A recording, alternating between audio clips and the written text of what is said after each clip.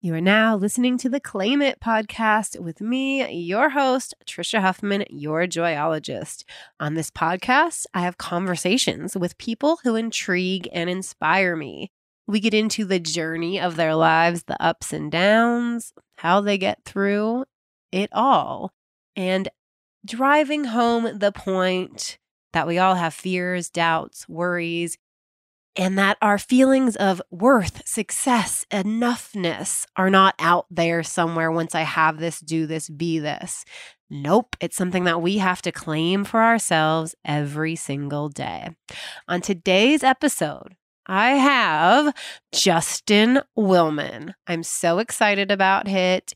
If you don't know that name, you may know him as the guy from Magic for Humans on Netflix. If you haven't watched that show yet, it's a must. Magic for Humans on Netflix.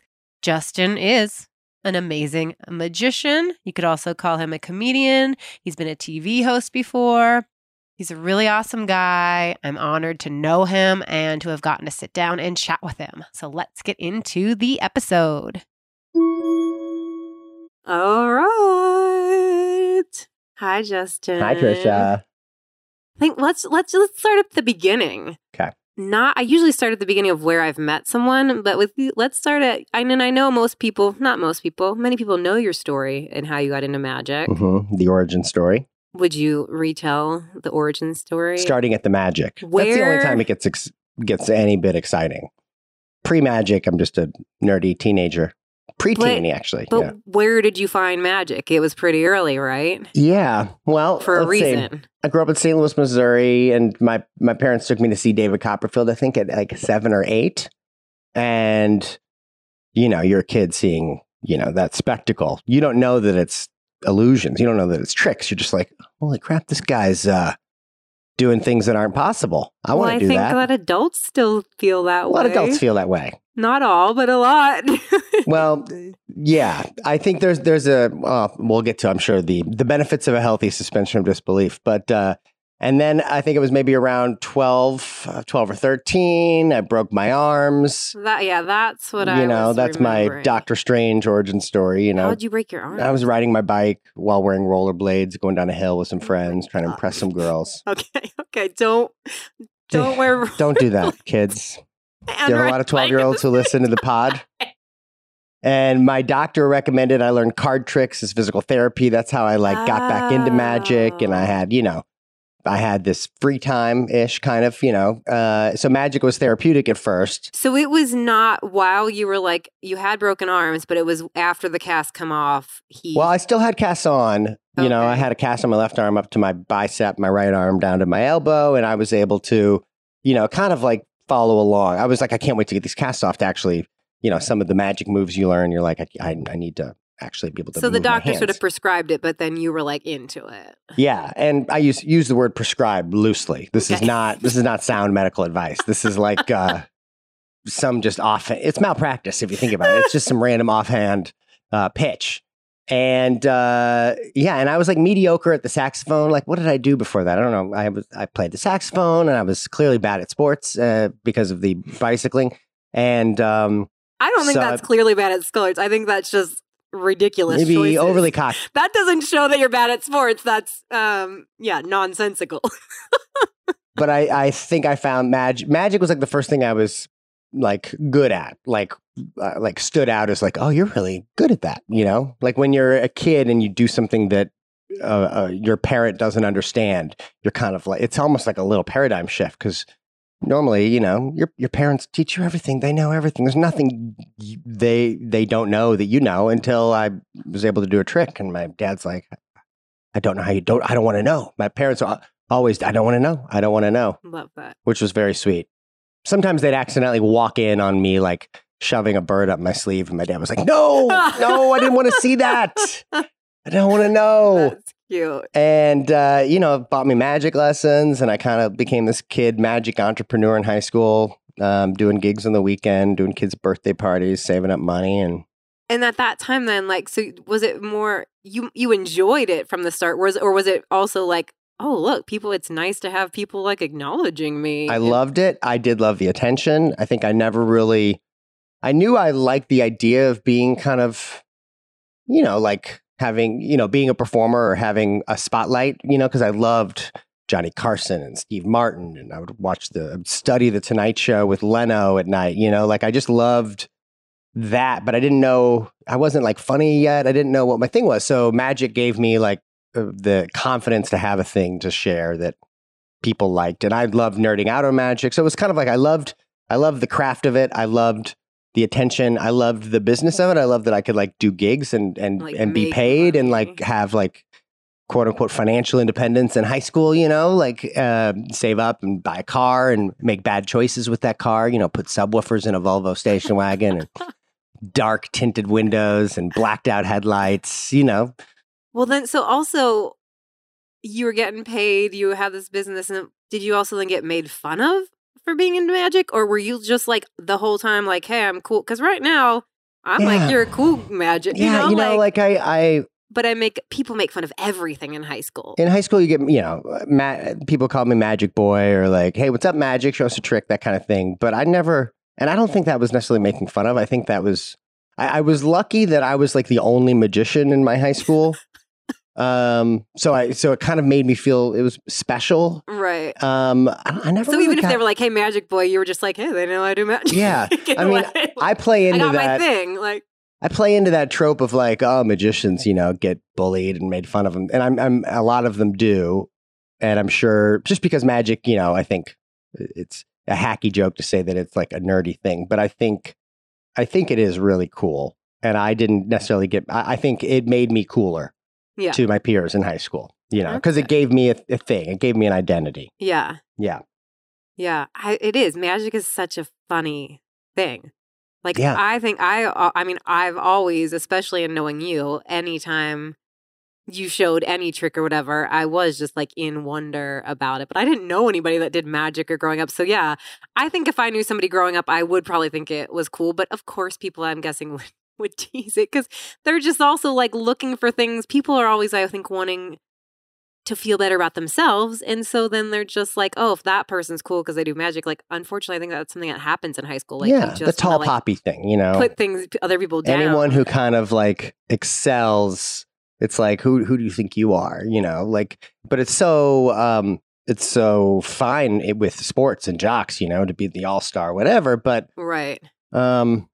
Yeah, I think it was my good friends, would still, keep me grounded, call me out if they saw how a trick worked or, tone it down, Magic Boy. Yeah.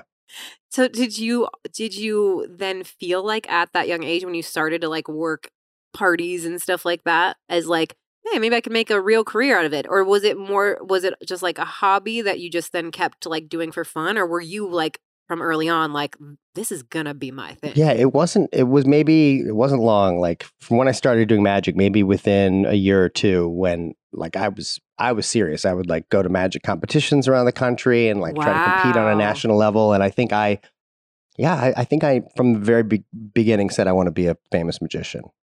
That's amazing. And then I also would say like I want to be the host of the Tonight Show. Right. those bigger goals are but I this was Lance Burton and was my magic idol, and Harry Blackstone Jr. Like all these guys, you see them and you're like, oh yeah, I want to have a magic special. I want to be one of those guys. Yeah. So when you went to college, right? Mm-hmm. Yeah. Went to Emerson College in Boston. And what did you study? Broadcast journalism. Broadcast journalism. Mm-hmm. Okay, that then fits. Had to get a degree to make the parents happy, and it made sense to me. And I think like because of the magic, I then became a little more comfortable like on camera. So I would do the news in high school and stuff. And okay. Yeah.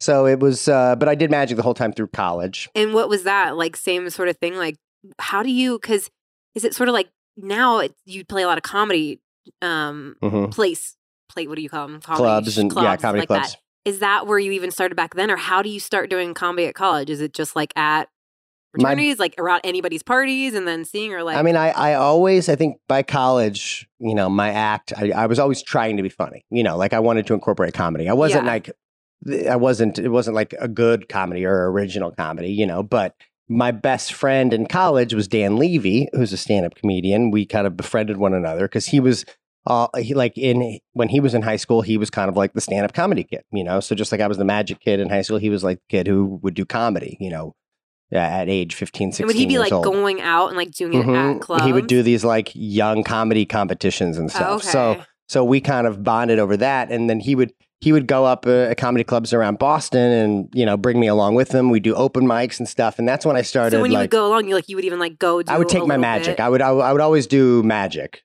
But that's when I started realizing like, oh, I need to like I'm not actually funny. I'm kind of like cheesy funny. I need to like write some good stuff and constantly be honing that craft. So he was instrumental, I think, in that's I think when I started like trying to be a comedian, So if I was a magician from age 12, I think I like started comedy at maybe 19, 20 years old. Yeah. Yeah. Which I love. I mean, that's like the favorite parts of watching is like so often like when the like magic trick like that seems like it's not working or sort of, and like I don't know, like I love how you put the comedy into your Yeah, I mean, it makes it so much more like when you get to it at the end. Yeah, I don't know, it just makes it so much more funny and wow. Yeah, because normally you see like when there's a comedy magician, like if they're really, really funny, a lot of times they're, the funny is making fun of the idea of being a magician. So the magic doesn't have to be good, it's just they're really funny, like Amazing Jonathan,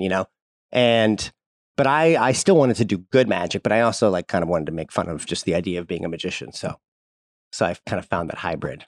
So you start going with him to comedy clubs when he's doing like stand up, and then then did you continue that through college? Then we moved to LA together when we graduated college, and then we were roommates out here, and we started started booking our own night every Wednesday at the Ha Ha Cafe Comedy Club in North Hollywood. And that's something, if you're booking your own night, like what does that look like when you're starting out? Because some places you have to like even pay. Yeah, we were just like kind of like it's not like dumbly, stupidly ambitious where, we just kind of pulled it off. It was a lot of getting our friends to come out to the shows, but then because people aren't going to be like, yeah, sure, you guys think you can bring people in? Like, yeah, I was going to say, like, last like, that's all they care about. That's all they care about is that you're going to bring people in. Yeah. But that way it gave us a guaranteed spot every Wednesday to absolutely know we're going to perform, because it's hard to get stage time. Yeah. Yeah. And at the same time, are you finding like a day job, or you're like, I will make money? I'm doing kids' birthdays on the weekends. So you just like self-promoted, put an ad in the parents' paper out here and kind of followed the blueprint I did in Boston, just kind of tried to make myself. And so you did that while you're in college as well. You just always continued to do kids parties, magic shows, adult parties, corporate events, bar and bat mitzvahs, like all those. Yeah, gigging it up. So on the weekends, I might do 7 or 8 shows. That's like on amazing. A Saturday, a birthday at 10 a.m., another birthday at 1 p.m., and then a 5 p.m., just darting all over the place. Yeah. And you, I think that's so amazing because feel like so many people can just be like, this is going to happen, but then they're not like doing the regular work. I'm even talking about myself right now. Because you gave me advice a long time ago, which you may not remember. It was in a time I was not touring. I had so I was a touring sound engineer, and then I became the touring joyologist, and I was in a phase. I was living in New York City, and I was all excited. I'm like, I think I'm going to write a book. Oh, you know what? I think I would also be an amazing TV talk show host or TV personality. That's what I'm going to do next. I'm going to become a TV personality or something like that. That was among the many ideas I had. But I remember emailing you, and I don't know if you were already even hosting. I don't think you were even hosting Cupcake Wars yet. Maybe I was doing Rachel Ray or something like that. I don't know. You must have been doing something, and I was just like, hey, I don't know. I want some advice on how do I get into this? And you were like, well, if you want to do something, you have to prove to people that you can do it. Why don't you start your own YouTube show or something like that? Very good advice. I didn't follow it because I was like, I don't need to do that. Right. And then probably the next week I had another amazing idea of what I was going to do with my life. So it also wasn't the biggest passion, but I still think about that. You were just very it wasn't in a rude way. You're just like, oh yeah, okay. Well, if you want to do something, then just start doing it so that you have proof. Yeah.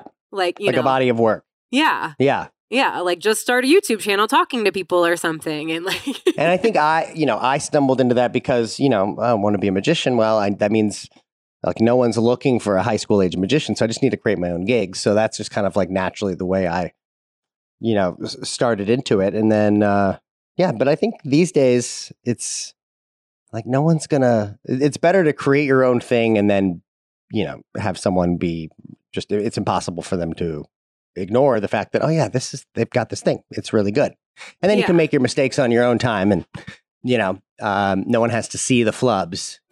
Like these days, a lot of people, like a lot of magicians, like try to get on America's Got Talent, before they're ready, or all these things, and I feel like you really need to kind of just make your mistakes and, hone your craft and put in the work. Figure out who you are on stage, Well, I'm just saying, I'm sure like you doing kids parties every weekend wasn't like your favorite thing in the world, but it paid your bills. But I'm sure there's people out there that like, I'm going to be this big magician or I'm going to be this big comedian or whatever. And so then they're only trying to get into the clubs. And so they would rather choose like, I'll be a waiter during the day or something and then do this. I loved the kids parties actually. Well, because I was like, I loved, being busy and I, making money, like you are supporting being paid myself. To be a magician. Right. But but as opposed to feeling like, I'm not doing the kind of magic I want, I just always did the show that I wanted to do. It just happened to be for kids. Maybe I'd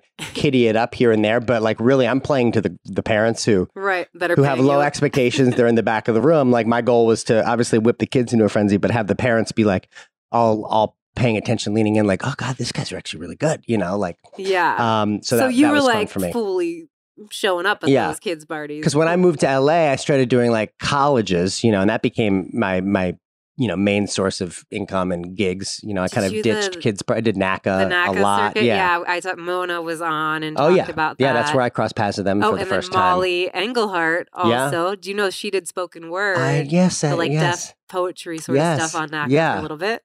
And I basically did like my kid's birthday party show just with some dick jokes, like kind of sexual innuendos in the place of the kiddie stuff, and it worked. That's funny. Yeah. So you were just like full time working on magic, and then when you first started getting on TV? Well, no, so you were like Cody. I was kind of doing a bunch of things, trying to do a bunch of things at the same time. Yeah, I did.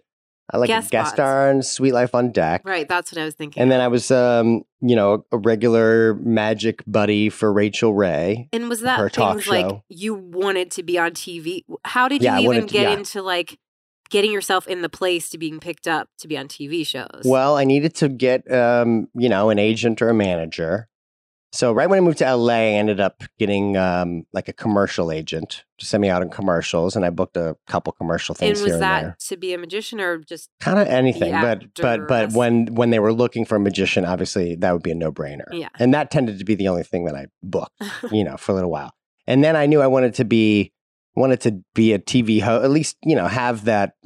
You still had the TV host. Yeah, I knew that, I was like, I don't always have to do magic. And when you kind of, which is basically TV hosting is you're kind of putting on a show without having to do the tricks. Yeah. So I would go on all these random hosting auditions. And one of them was, getting in the room with the Rachel Ray Show people when they were putting her show together. And I kind of did that 18 times, like over a couple of years. So that gave me like a hosting reel that they could share around. And then Cupcake Wars random audition that kept me busy for like 6 or 7 years. That was 6 or 7. Wow. Yeah, nine seasons. And even that process of being like, okay, I'm going to get an agent and this is what I want. Was that something, did people tell you like, what are you doing here or anything? Or were like, okay, maybe we'll find a place for you someday. Like did you get pushback at all? Or you yourself sort of like knew, okay, this might take a while. I knew it would take a while. Like I knew, everyone always says like, it's just about handling rejection, just being prepared to take a lot of no's.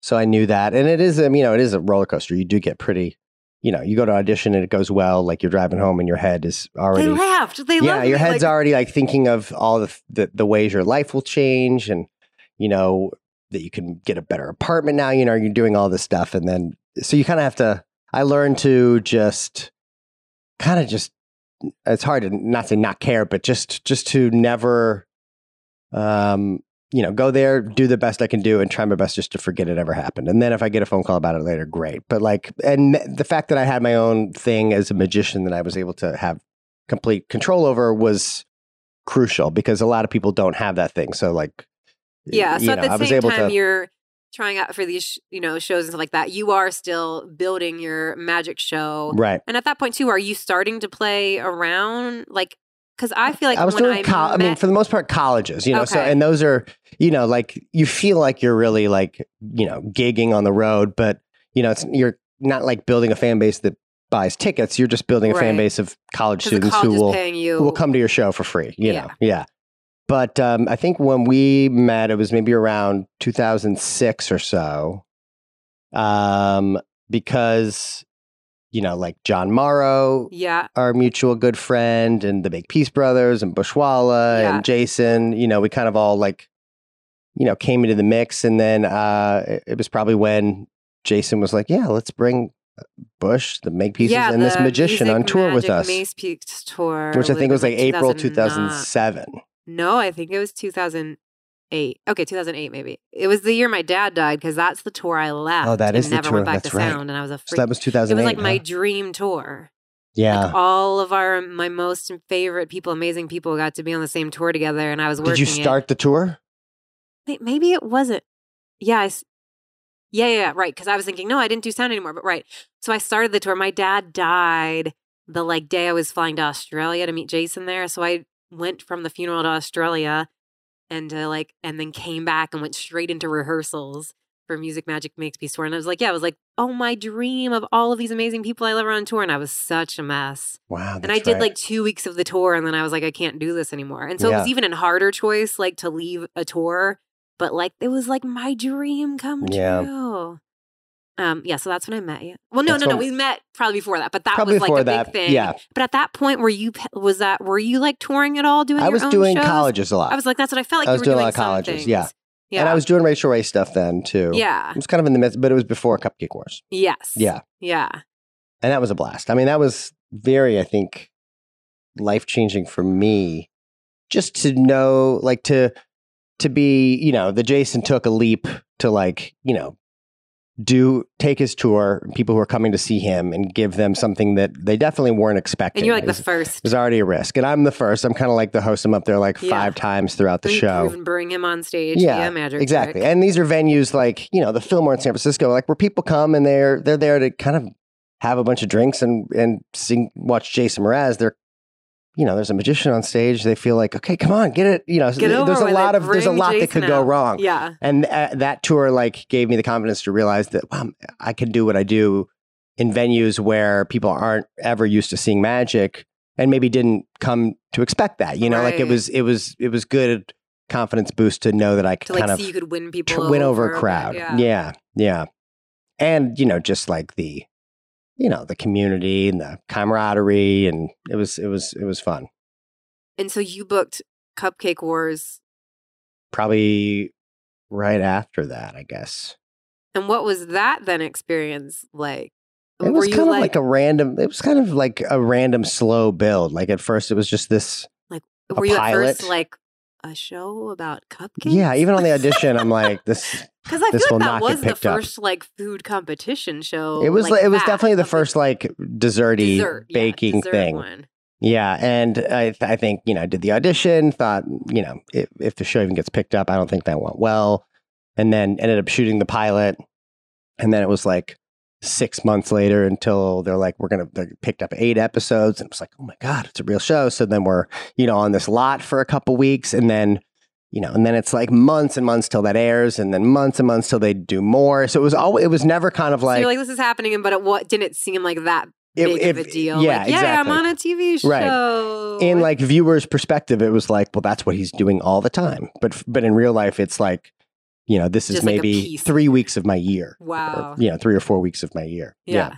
So then I was, able to tour it up, and then because of Cupcake Wars, oddly, it enabled me like to when I would tour comedy clubs, just at least to give you that like, oh yeah, I know who that is. You like, recognize. There's so much that even though at that you were no magic. I'm not doing magic and Cupcake Wars. You were I'm not TV host. able to like be very funny on the show. Like I'm not able to write my own stuff. So it's kind of like all it is like oh yeah, I know who that guy is, or like oh I like that show and that's that guy from that show. Yeah, but oddly, that's all it takes. Yeah, I was able to like just go right into headlining comedy clubs, and then that's where I really started to like build a fan base of people who would buy tickets to see you. And I think that's when the show, like when I started to feel like I'm actually like a magician and actually a comedian as well. That's when I felt like I'd be comfortable calling myself a magician and a comedian as opposed to a comedy magician. Yeah. And what was the experience like of being on? Did that at all feel like were people like, oh, are you not doing magic anymore? Like, because Cupcake Wars, I feel like got pretty big. It got really big. It got in the repeat. Like it was like it's still like it's constantly on. Yeah, it's on. Yeah, like I'll like travel to a different country and be like, oh, there's it became Justin and Cupcakes. It wasn't right away when it became huge. Yeah. I think it was maybe by the time like between season 2 and 3 when I would start getting recognized and they would play it so much. That's when I realized, like, wow, like, do I regret that now I'm just like the cupcake guy? Because what's so funny is that now, like, when people watch Magic for Humans, there'll be comments that are like, I thought he was just the cupcake guy. You know, when did this guy start doing magic? You know, what's up with who gave the cupcake? Yeah. So you where are the like, cupcakes? Part of me was like, oh yeah, did I make a mistake? Because you can only kind of, public perception. It's hard to like retrain them as to what you are, or like because it's so they want to label you. He's this guy or he's that. Yeah, even guy. Like actors that have been on the same show forever, right? Like an amazing sitcom, then it can sometimes be a struggle for them. Yeah, but I just kind of decided, you know what? No, it's not gonna. It's not gonna be a struggle. They're gonna figure it out. I'm not even gonna. I remember instead of me like deciding like, okay, I need to like go out of my way to convince people that I'm this now thing, now a magician guy or whatever. I was just like, you know what, they'll figure it out. I don't even want to worry about it. And luckily that's worked out. Yeah. Yeah. I'm sure a lot of people don't even remember that you can change your identity. Now. Yeah. It's kind of fun. You just got to commit to it. I think a lot of times so much of it's just one of those random fears that I think we come up with in our head to maybe talk us out of doing a thing. So many of the, you've heard of those. Oh my gosh. So many of those we're fears. We're so good at talking it's ourselves like out of things. No one puts the time and effort into thinking of the things that could go wrong than like we do. Yeah. And hardly any of those things, if any of them, end up even factoring in. It's like people don't think about, people are busy thinking about themselves and worrying about themselves. They rarely put too much effort into thinking about about like, wait, who is, But even if that was like, there probably were some people, but if you're spending your energy so concerned about that and like, how am I going to win over? Or you could just stick with the belief like, yeah, I was that person and I'm this person. Yeah, deal with it. Yeah. Figure it out. No more information needed. Yeah. Same person, happen to do these things. Yeah. And, like for a little while, Cupcake was my first experience with like the haters, like kind of being out there in that now public you're eye. Getting and more recognized, which is exciting, probably. And then this was like when Twitter was, very big and active, and therefore you are putting yourself, giving anyone who wants a direct line of communication to your mentions. I'm sure there's people out there that want to pick on the guy. And I of course, like a glutton for punishment, would like seek these things out. Let me search on Twitter, Cupcake Wars host. Right, so I'm not hoping even directly for compliments. tweeting you. You are searching. I'm searching them, and some of the meanest, harshest things. Like, but of course, people are going to say things about the guy. And but that's when I realized, like, oh my god, like this show's popular, and I think what makes a show really, really popular or a person is that you kind of have to. You can't just be in the middle where people are like, oh yeah, that person's okay. I find, if you think about like the most successful people, people love them or hate them. Yeah. And the people who even hate them means they're still watching the show. It's kind of like you need your heroes and your villains. Not that I was a villain, but I was like, wow, like you were getting under being strong, like having some sort of a strong angle is the way to go, as opposed to tiptoeing and trying to make everybody like you. So that was because nobody will ever. So I grew a thick skin from that, which was nice. Good. Or at least the ability to like disengage. And I mean, not great at it, but I'm glad I had that experience before, the spotlight get bigger. Right, because also now what you're doing is like you. Yeah, now what I'm doing is me. So it's like now I feel like that helped you, where it's sort of like, oh, I'm in this role. I'm saying other people's stuff before. And that. But if this was your first like bit of like getting that much attention, that it might have been you were taking it more personally. Exactly. After. Exactly. Yeah. Hey, it's me, Trisha, bringing you a brief interruption to tell you about my daily inspiration app called Own Your Awesome. You may know I have it. Did you get it yet, though? Here's why you want it. It's easy to forget what we want, to allow doubts and fears and the hardships of life weigh us down. The app is a place for you to come to at any time, get a little mindset shift, a boost, to ask yourself a question, to think more deeply about what you're up to and why you're doing it. You can also set a reminder in the app. So anytime you want it to be 9, you want it to be 12, you want it to be 4 p.m., get a reminder to go check the app. I just opened mine and this is what I got. I can be kind and still be honest. I can be kind and still stand up for what I believe in. I can be kind and still voice my opinions. I can be kind and still say no.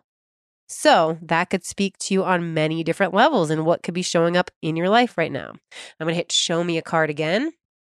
I create a space of listening and love for all, including myself. So you could ask yourself, where have I not been listening to myself or to other people? Where could I show more love to other people?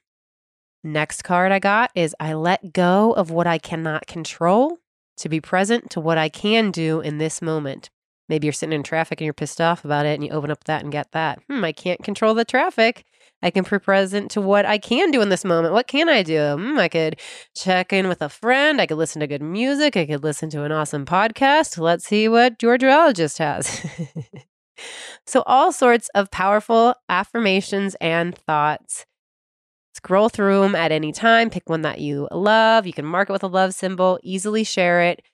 It's only $3.99 in the App Store. Go get it. And you can also gift it to people. What an awesome gift. All right. Own Your Awesome in the Google Play and Apple App Stores. Let's get back to the episode. So at that time, though, were you like at all, like, did you always feel like, yeah, you were still doing magic shows on your own, but like, did you have back then even the idea for like, I will have my own magic? Like, where did even the idea of creating your own magic TV show? Oh, I think I always had. I always wanted. I remember, I think maybe it was in high school when like David Blaine's special came out, David Blaine's Street Magic. And it was so, like, it feels like he became a household name overnight. You know, like he just became like, oh, he's like now the new guy. It was like, if you think about magic, famous magicians. There's a lot less people. I'm sure there's tons of magicians out there. Much fewer magicians. Yeah, exactly. That we know. Because if you think about it, there's Doug Henning and there was Harry Blackstone and then David Copperfield.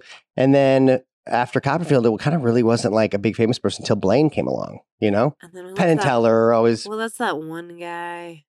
Chris Angel. Yeah. Yeah, he came along after Blaine. I was like, there's some other guy. But yeah, there's not many. It's kind of like, it's almost like that's about the public has space for a couple. Yeah. But Blaine was, I think, seeing Blaine's special and then as a magician watching it, and, you know, obviously he had like the big stunt at the end, you know, freezing himself in a block of ice or burying himself. Those weren't like in my wheelhouse or things that I wanted to do. Like those were his like publicity selling points. But the bulk of the special is just him out on the streets doing a lot of the simple magic tricks that I was doing at the time. Like stuff. Okay.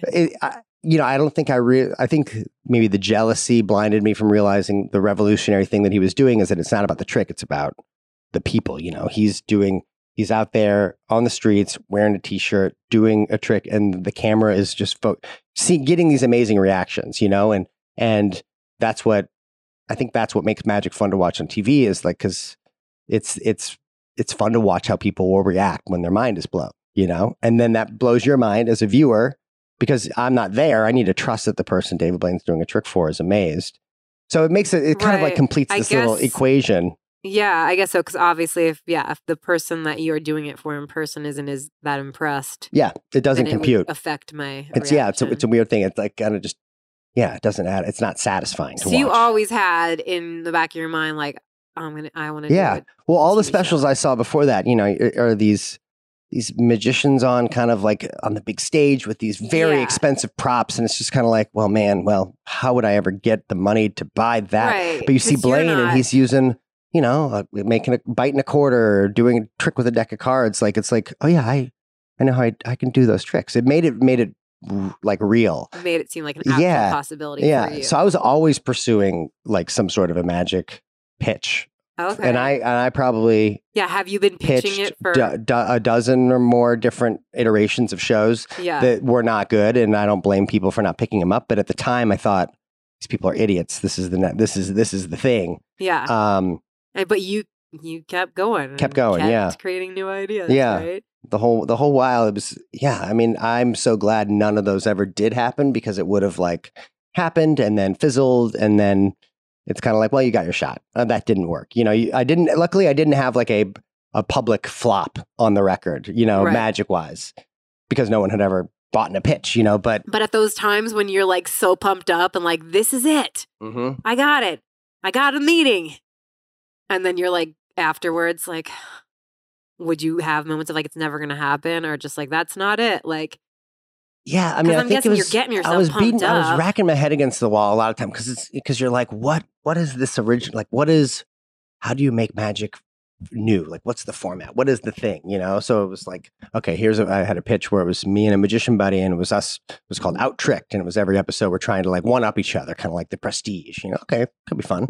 Other pitches where it's like using magic to solve America's problems. It'd be fun and stuff. But I think it wasn't until. It wasn't that the show concept wasn't ready. It turned out it was just that I wasn't ready as a performer, or like knowing who I am, comfortable in my own skin, like to just be me. Like, and that take you doing so many more like so many shows, so many club shows, so many TV appearances, and also trial and error. Like all those failed pitches were experiments, and was experience for me to put something on tape. Like, let's make a sizzle reel, like trying to make these little demos, and you're kind of learning what didn't work every time. And you're also kind of getting little snippets of what did work. So you kind of, okay, there was something there, and you can then, eventually recreate the perfect thing. You can kind of pick the pieces of each failure, quote unquote failure, along the way, and kind of hopefully create a win. Yeah. Yeah. And after Cupcake Wars, was a part of you, or even manager, agent, wanting to just put you as host? Because you're like, oh, you just finished this series as a host. You could obviously go host more shows. Or was that in your, like at that point too? It was all happening at the same time. So like I hosted like some Disney, Win, Lose, or Draw on the Disney Channel. Right. I hosted a couple shows on the Hub Network, was like a Hasbro channel that they had for a little while that nobody saw. But it was a great experience. Like I had a weekly half-hour show. So I did 52 episodes of this pop culture news magazine show where it was just me tossing the clips and writing jokes that luckily nobody saw, because it was not great. Like we had a lot of different. We had a very young demographic to appease and a very conservative corporation to appease. So like it sucks a lot of the funny out. But it let me. Just get the confidence, to kind of be like on camera and not look uncomfortable. It wasn't the best show, but then, but it's like 25 hours of television. Yeah. Wow. Yeah. So all these times, these things you were doing as you're like trying to pitch these magic shows as well. But that's was anybody, as I'm saying, like an agent or manager ever like, let's just keep pushing the TV host. You weren't against being a TV host. Was not against it. You were going up. I was, and because the TV hosting was what let me, like for a while Scheibel was my manager. Mike Scheibel, a mutual friend of ours, and at a certain point, I think I outgrew his. Like we did some amazing stuff together, and at a certain point, I think I just outgrew his. Connections and experience with the industry. And we kind of, then I went to a manager who'd kind of been doing it at that level for a longer time. But the hosting gigs, even though it wasn't the magic thing I wanted to do, was what gave me access to maybe bigger agencies with bigger contacts. That would even take meetings or consider, Yeah, I think, like a lot of agents and managers, like it's very exciting when someone is not just one thing. It's kind of fun to diversify. Yeah, that's why I didn't wonder if anybody was like trying to talk you out of trying to pursue the magic. Yeah, like, look, you could be the next this. You could be the next, whoever. Well, there were times I was like too busy with, a hosting job to like do anything else. But there was always, I think it was just always waiting for the right time and place. And then it wasn't until my manager, it was interesting. So my manager, Alex Murray, who I've been with for 9 years now, his first order of business when I signed with him was because my stage name was Just Incredible. Yeah, I was wondering when you decided his to first drop order of that. business is, I'd love to work with you. First thing we did, we're killing Just Incredible. You're going to be Justin Willman. He's like, I can't tell people I represent a guy named Just Incredible. I just can't sleep at night. And I had always been uncomfortable. It was like a very catchy stage name for touring colleges because people remember your name and it's Did a pun. you have that from when you were very young, or where did Just I had it from Incredible- high school. Yeah, okay. Yeah. And that was just to, be like, It's like it was great for market kids' yourself. birthday parties, and Yeah. then somehow it was great for colleges. Just And then somehow it was like great Just for, I was that on incredible. Rachel Ray, but you're kind of like, only a few certain people can like take a hokey stage name and take it to A-list status. Yeah. Cedric the Entertainer, Right. who else we got? Musicians can get away with everything. Comics, and the Amazing Jonathan, but it kind of works for him. Got it. So when he suggested that, you I was didn't like, have okay. any bit of hesitation. You're like, No, Cool. I was nervous about the rebrand. yeah, Remember, Like, we're well, talking people about how do we retrain people? yeah. And some people thought it was a big mistake. Like people that, Some like Magician fans, friends even or- Dan Levy thought it was a big. Some people just were like, Oh. "But you're Just Incredible, Just Incredible. It's the best. Everyone knows Just Incredible." yeah. My license plate was Creds. Like Right. I was all in, but it was like I just knew if I'm not doing magic, it's really weird to call yourself Just Incredible. So like, hey, I'm Just Incredible, host of Cupcake Wars. It's like, wait, what? Why? So I figured that was the beginning of figuring out who I was. So that was the first Right. order of business. And then Did that create any sort of like you created identity? space. Like, though, like, if I'm not Justin Incredible, am I still a magician? Some people just or- kept, some people, still called me that. I kind of like was, it was like Justin Willman presents the Just Incredible show or something like on my touring posters and whatever. Like that's I a kind of good- baby yeah. stepped out of it. That's a good baby step. But for the most part, again, nobody cares. No, like Well, people, it's like, no or one's they- thinking about you that much unless Yeah. they're like, oh, crazy or stalker. it could create a confusion for then, and then it's like, and then they'll get over. Right. Like whatever. It's just wait, Just Incredible. Just Yeah, they got over it. It worked out. And then, we pitched a pilot to Comedy Central eventually. Sleight of Mouth was like, I realized again, like, you know what, instead of trying to like pitch a magic show format and like describe it to somebody, I like the advice I gave to you, which was you just need to do it, on a smaller scale. So I like did a web series on the Nerdist YouTube channel. right. And then like that was it was basically like a little baby starter TV series kind of thing. And that I was able to learn a lot from that. And then from that kind of pitch a pilot format to Comedy Central. They didn't pick it up, but they aired it. And then I pitched them another pilot and we shot it, didn't pick it up. And so that was like a few rapid failures, but there was a lot of good stuff in those failures. And then I was able to kind of take the good stuff, recut it and pitch it to Netflix. And I didn't even know what the show was then at that point. I kind of just was like, here's this. And we just had a great meeting. And Yeah. and then they picked it up and then they were like, so yeah, sorry, we need for paperwork. What is the show exactly? That's amazing. And that's when I had to like But you had come gotten up to with that point because you had probably done so many things and pitched so many things that at that point you were basically just pitching yourself. Exactly. And they were like on board with what you had to offer, even though they weren't. It's like, yeah, pitching yourself, and it's like, we like that thing you did, that thing. Okay, cool. So yes, let's do it. By the way, how does all this work? How does this all come Yeah. together? That's awesome. But also over the years, you've been like on how many? You've been on Ellen, the night 3 before times. we're taping this, you were just on Jimmy Fallon. Yep.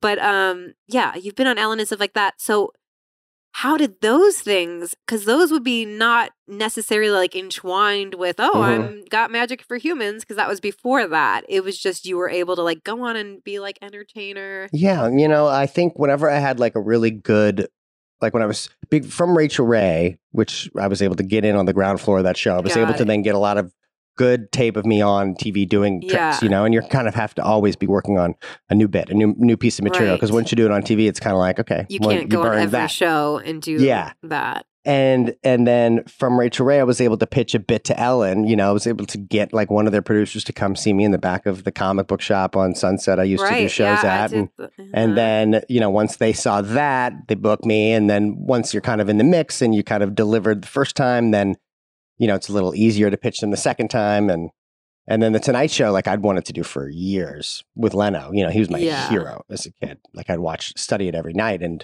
And my best friend was a talent coordinator, Chelko, at the Tonight Show. And, he had his boss come out to see different shows we did over the course of probably like 4 or 5 years.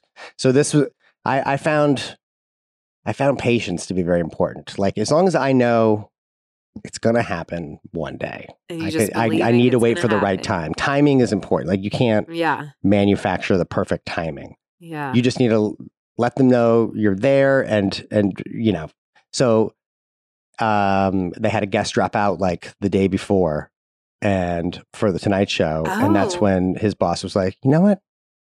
Hugh Jackman's the main guest. He was in the press. Let's get Justin on the show that night. And then that was kind of like the beginning of doing Leno a couple times in a year.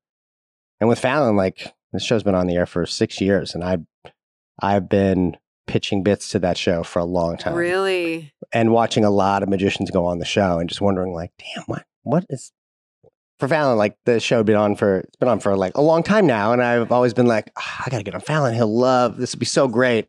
And it wasn't until yesterday that it finally happened.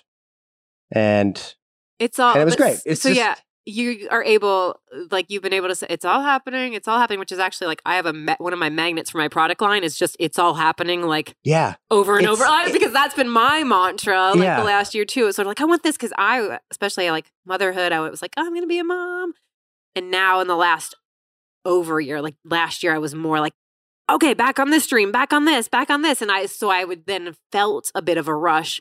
I need to be doing things now and seeing other people and getting in comparison mode. And so then like, it's all happening. Yeah, comparison mode was a mantra that helped me. It was just like, it's all happening. I don't know the timing. It's comparison mode though for me also is really great at keeping me, keeping away from complacency and just, sitting on your laurels. Like I'm very competitive, seeing my a peer, like excel is exciting. Even if they're good friends, I'm happy for them, but also like lights that little fire in your belly. And you're like, oh yeah, can't. Yeah. No sitting back. Yeah. I did start a weekly YouTube channel last year. Yes. Not in the talk show format, but I am doing this. You're doing podcast. This is.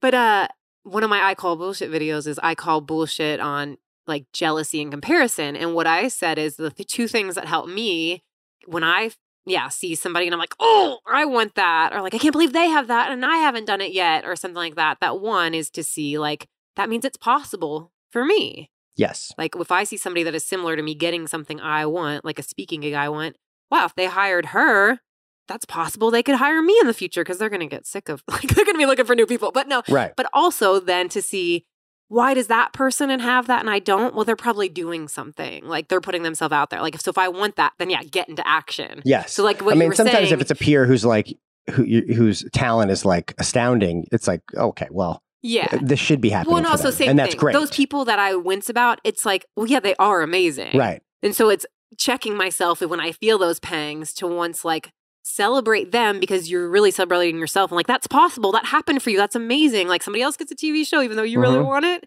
Oh, it's possible that they'll get. Oh, there's a magician on Fallon.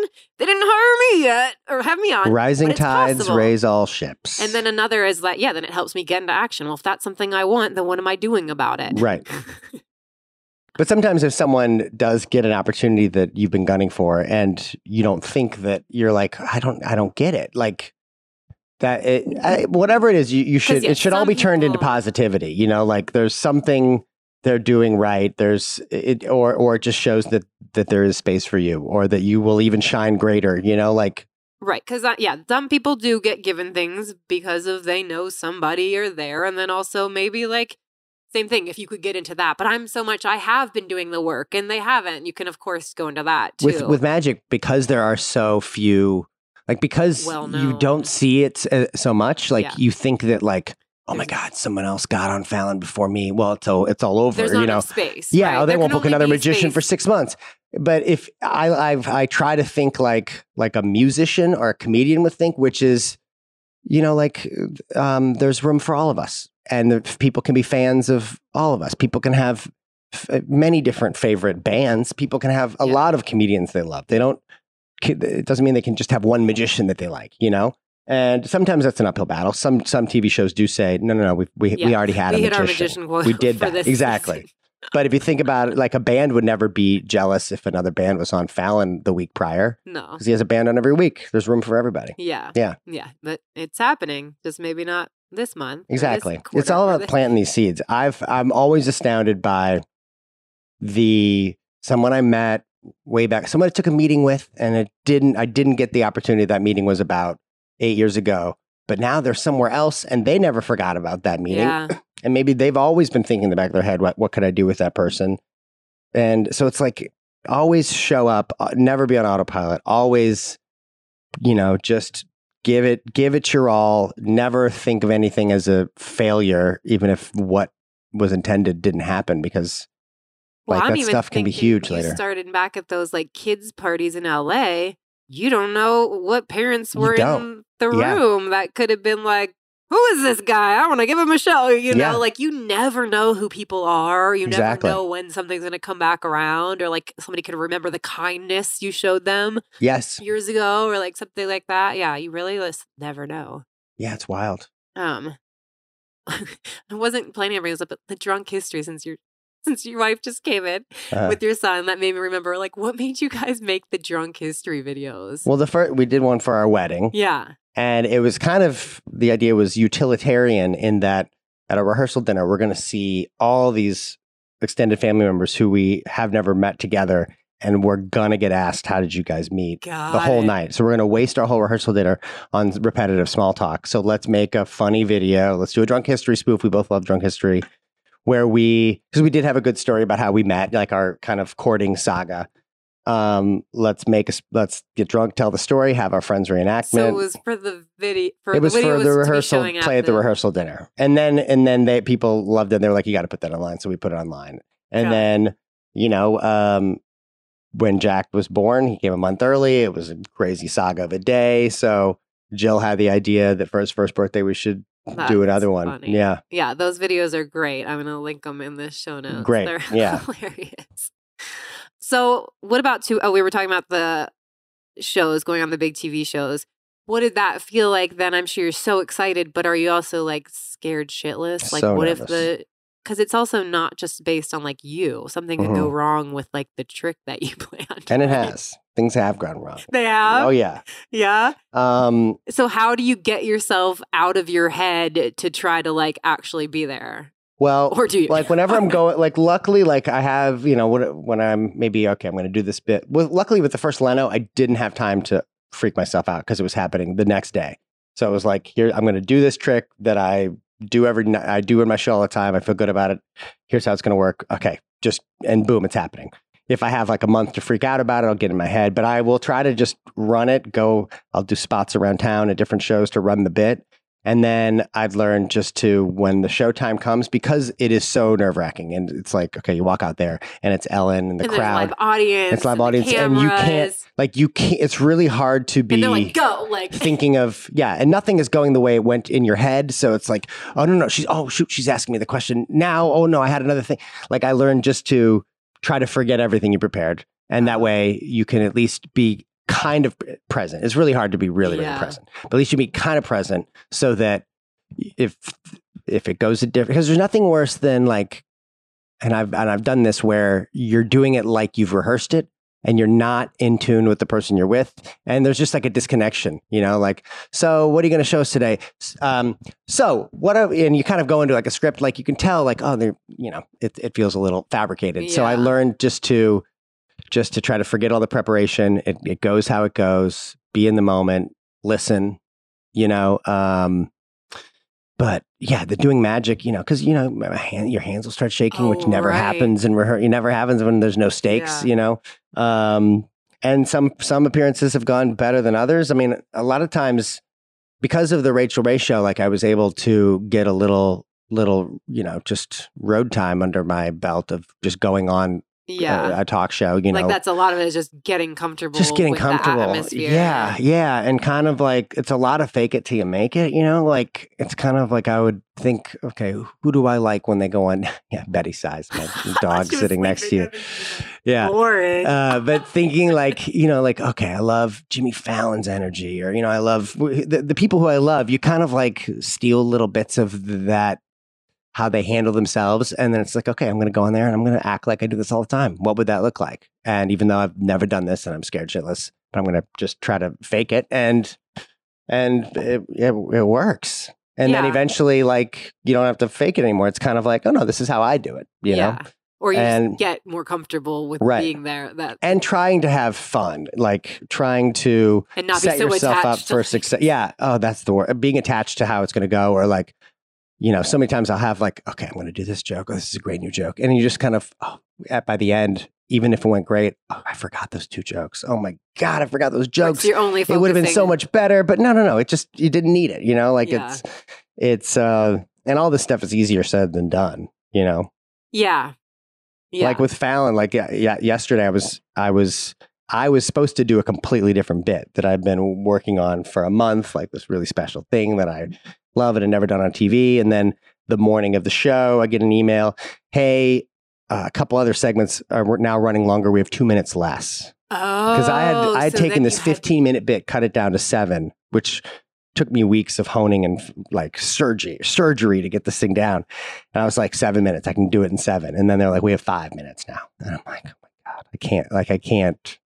So I was like, I can't do that bit. Like so I did a bit that I've done a lot and much more comfortable with, and it went great. So luckily I wasn't too attached. I mean, I was pretty attached to how it was going to go, but as opposed to try to squeeze it in and then hate that I had to lose a bunch of the things that made it great, I was like, let me just pivot and do a different bit.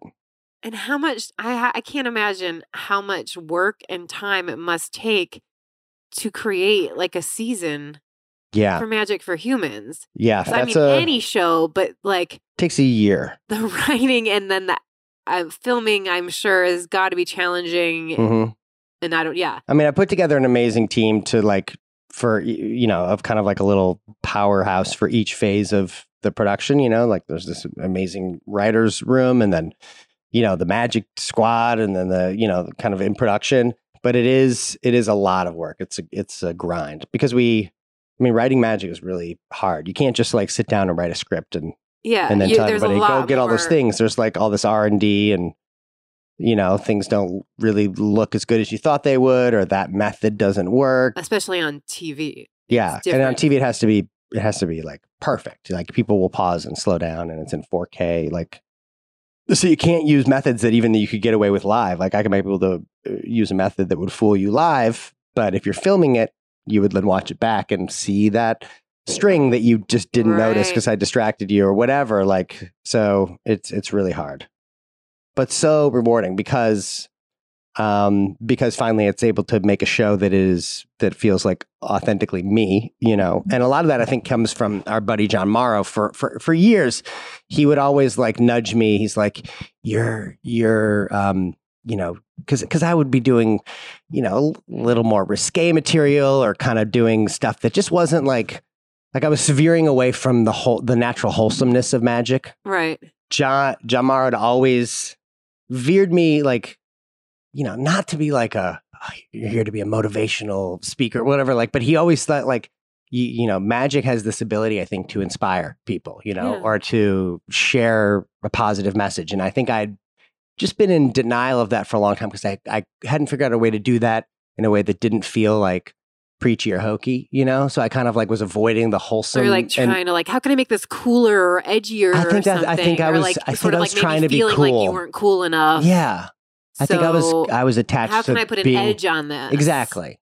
And therefore didn't know it at the time, but I was always putting on a front that wasn't me because I think who I am, like I do love, like the vibe of the community when we met, it really was about like this kind of gratitude and love and acceptance. And we were all pretty evolved, mentally and spiritually. And but then my act was very different. Wasn't that, because I didn't think that was cool. I didn't think that side of me was a cool thing to show. So I think it was finally being comfortable enough to share like this authentic, wholesome sliver was still edge here and there, but I just wasn't ready to do it until Magic for Humans. But it's so rewarding when that thing that actually kind of tickles me and quenches my soul touches other people. Yeah. Which is so great. And Netflix is able to touch a lot of people. Yeah. I think it's incredible. And I think the show is incredible. And to me, it feels very much like, this is Justin. This is not like just like, it feels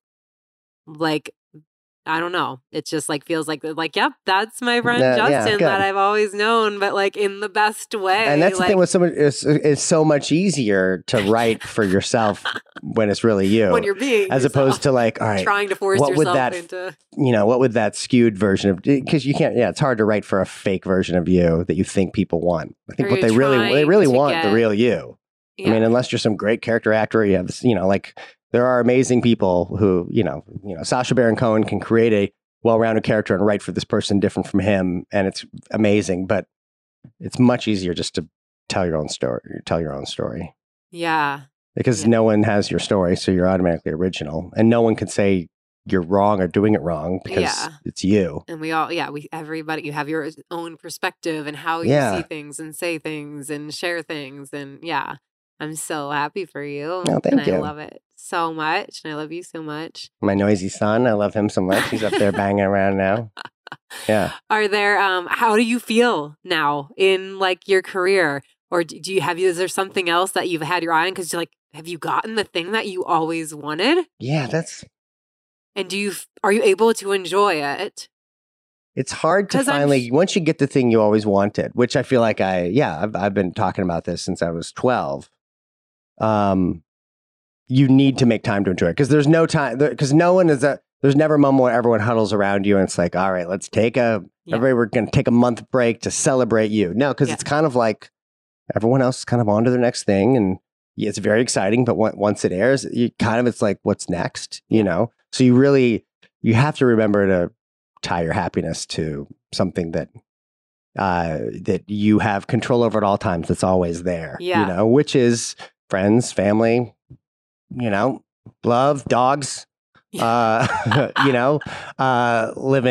life. I mean, for me, I'm excited just to acquire more life experience, really, because I learned that that's what fuels a good, like for me, it fuels a good magic show. Like Magic for Humans is based on, life experience. So I know that if I just work, I'm going to have nothing to talk about that anybody cares about. No one wants to watch a show about, a magician talking about the writer's room. The writer's room. You need to live a life, So therefore, I've stumbled upon this requirement, and luckily, I stumbled upon a format for a career right now that requires me to live a life. Which, thank God.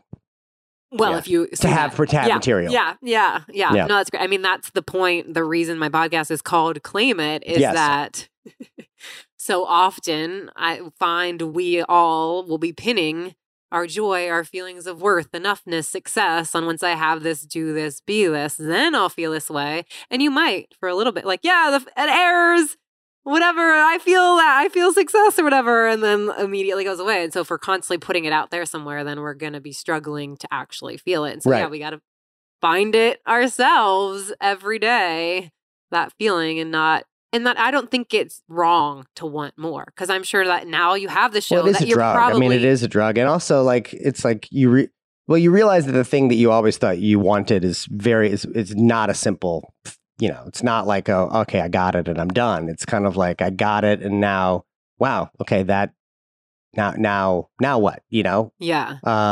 What I loved about doing the thing that I just did, I think, was feeling like a purpose, So it doesn't matter if that thing is a podcast or a painting or a magic show, whatever, like just to feel like you're always busy making something that makes you feel good. Yeah. Like, that contributes what you think is something useful, then doesn't matter. Yeah, doesn't matter what is next. So that's exciting to maybe be able to.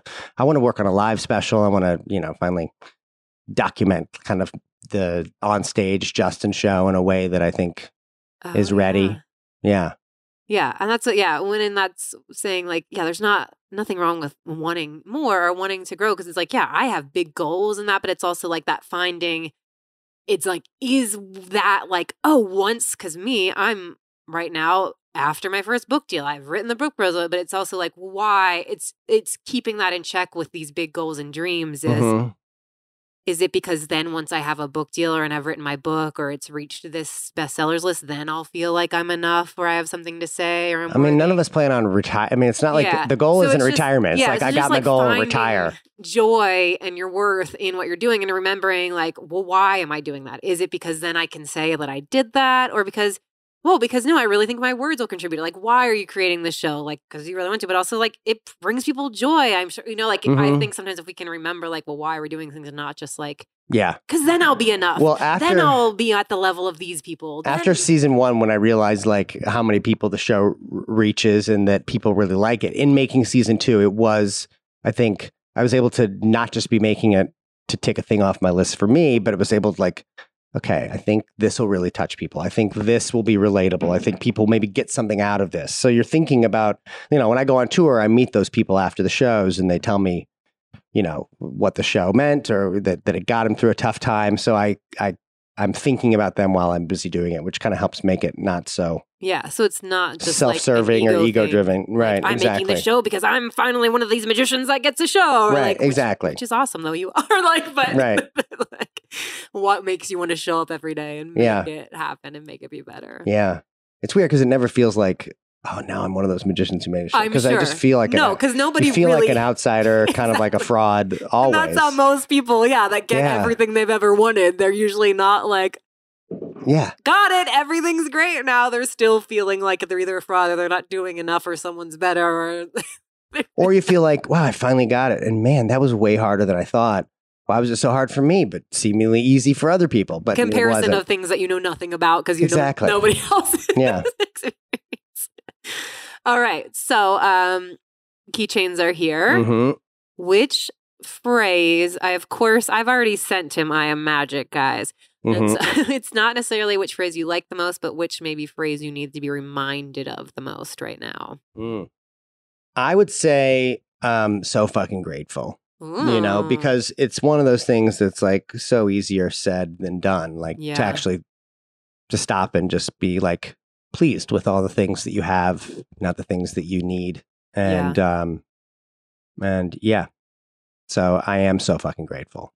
Awesome. I love that choice for you. These are pretty, by the way. These are pretty. Aww. Good etchings. What is something you do to raise your joy levels? Let's say you're like either in a bad mood or like you don't really feel like performing today, but you have a show coming up, you're tired, like you're just like not in the mood, like something you do to get yourself into like, all right, I'm here, I'm doing this. I'm excited to be here, even though I really would rather be in bed or home with my family, perhaps. Yeah. I find, because I have like I have my phone in my pocket playing a podcast a lot of the time.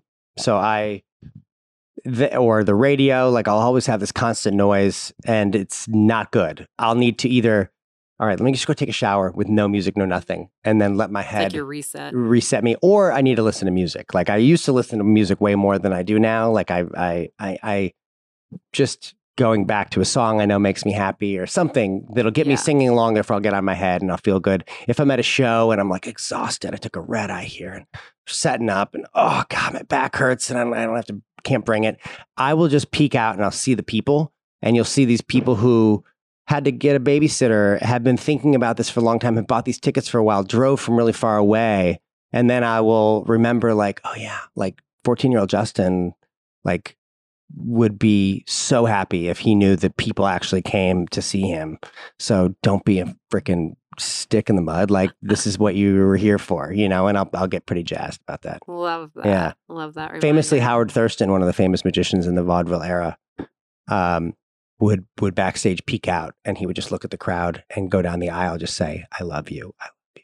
I love you. I love you. I love you. And just to get himself in that place of gratitude before a show, just looking at an audience, telling them each that he loves them and he's glad they're there. That's super cool because then he probably was like sounds exhausting.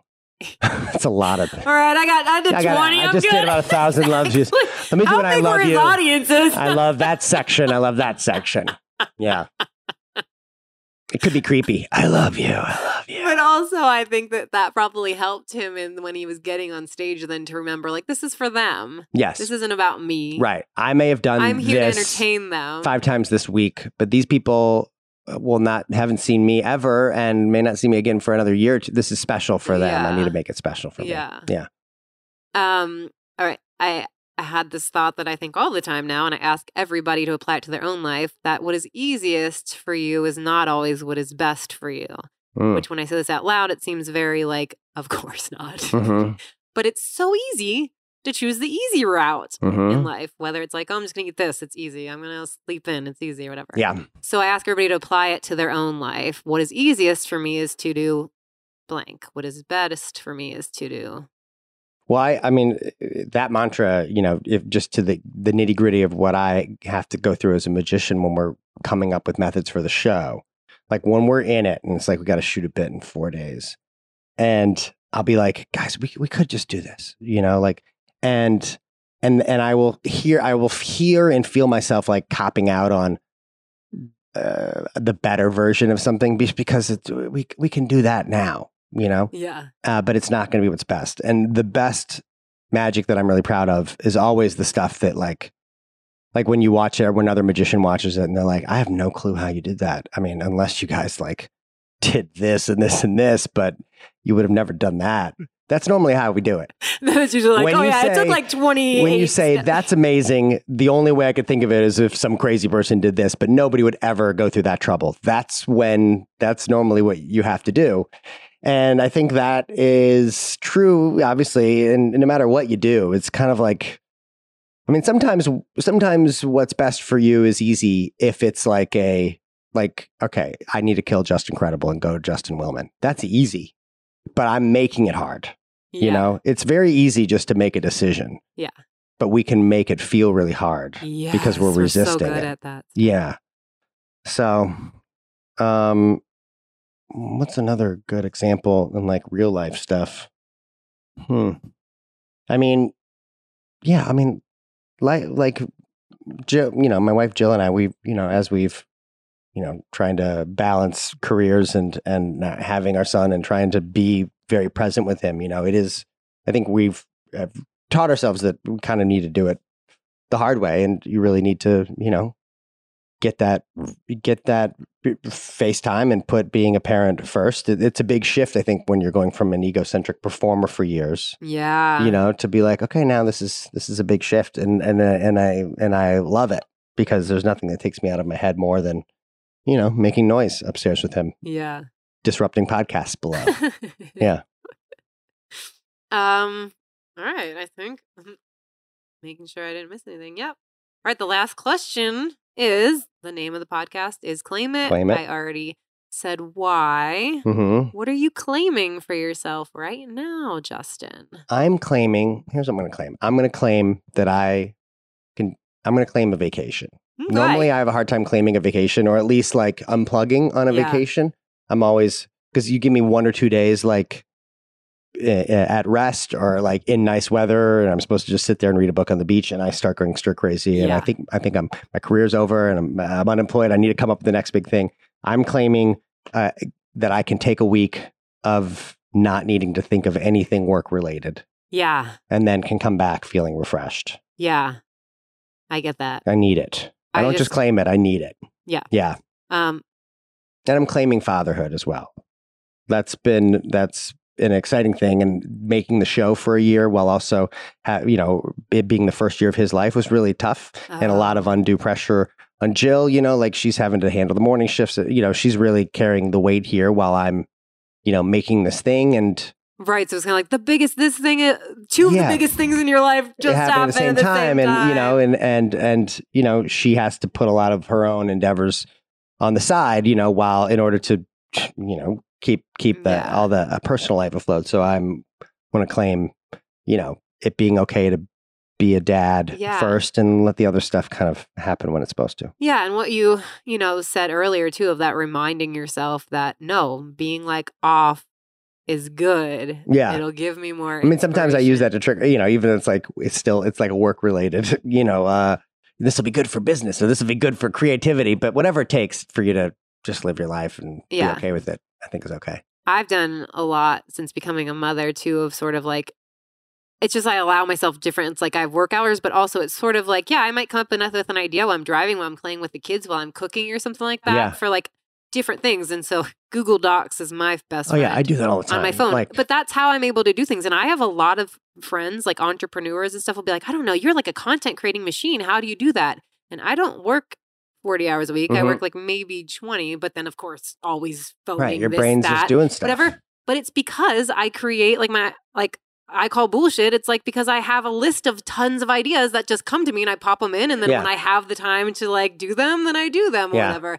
And so it's like sometimes it's just the permission that I don't always have to be working has made me so much more creative. Right. Because The it's best like, ideas, business related or otherwise, happen while you're just living they your don't life. usually sit when I'm like, okay, I got to think of ideas for Uh-huh. this. It's just like they come, I make a note of it, and then like, okay, let's explore. That's Yeah, like, it's but good. me giving myself the permission that like, you don't have to be working, enjoy this. But it's, like, then, maybe amazing ideas will come up. Yeah. And maybe they won't. How about that? All right. I love you so much. Love you, Trisha. and This has I'm been so proud fun. of you. So fun. Thanks And for coming to hang. You can take Betty with you as your co-host. Betty, I used to go hike with his dog when he was out. Just myself, and she's sitting by me right now. Oh, sorry, Betty. You just looked at me like, what are you doing? I'm sleeping. All right.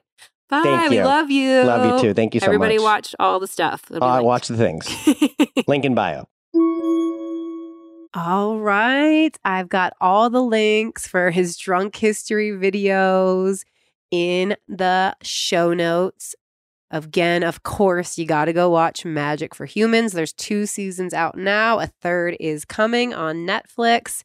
For full show notes, go to yourjoyologist.com/podcast. And for all things Justin, go to justinwillman.com. He's at Justin Willman on Instagram. I'm yourjoyologist.com, at yourjoyologist on Instagram. I would love to hear from you. Share the episode. Let us know what you think. Please subscribe. Please rate the podcast. Let me know what you think while you're listening, what makes you come back, what your favorite part is. That does something for me, but it also, the more reviews, the more it gets out there that the podcast partners or whatever will place it for more people to find it and then listen. So leave a review. And if you do, email me, send me a screenshot, podcast@yourjoyologist.com, and I will send you a little gift from my shop because I've got so many awesome goods. The Own Your Awesome affirmation deck. I got mugs, I got wine glasses, I got journals, I got notepads, and of course the keychains at shop.yourjoyologist.com. I'll send you a gift, guys. Make sure to download my app, Own Your Awesome. It's a daily inspiration app. You can get it in the Google Play and Apple app stores. And send me a note. Say hey on social media. I love connecting with you. I love hearing what you think about the episodes and so much more. For the final thought of this episode, I am going to ask you to ask yourself, what brings me joy? What lights me up? It's so simple. Sometimes we just forget. It might be like listening to music, to hanging out with this person, eating a burrito. Don't judge yourself for what brings you joy. So what brings you joy? Send it, shout it out, tag me, go for it, and own who you are. You're awesome.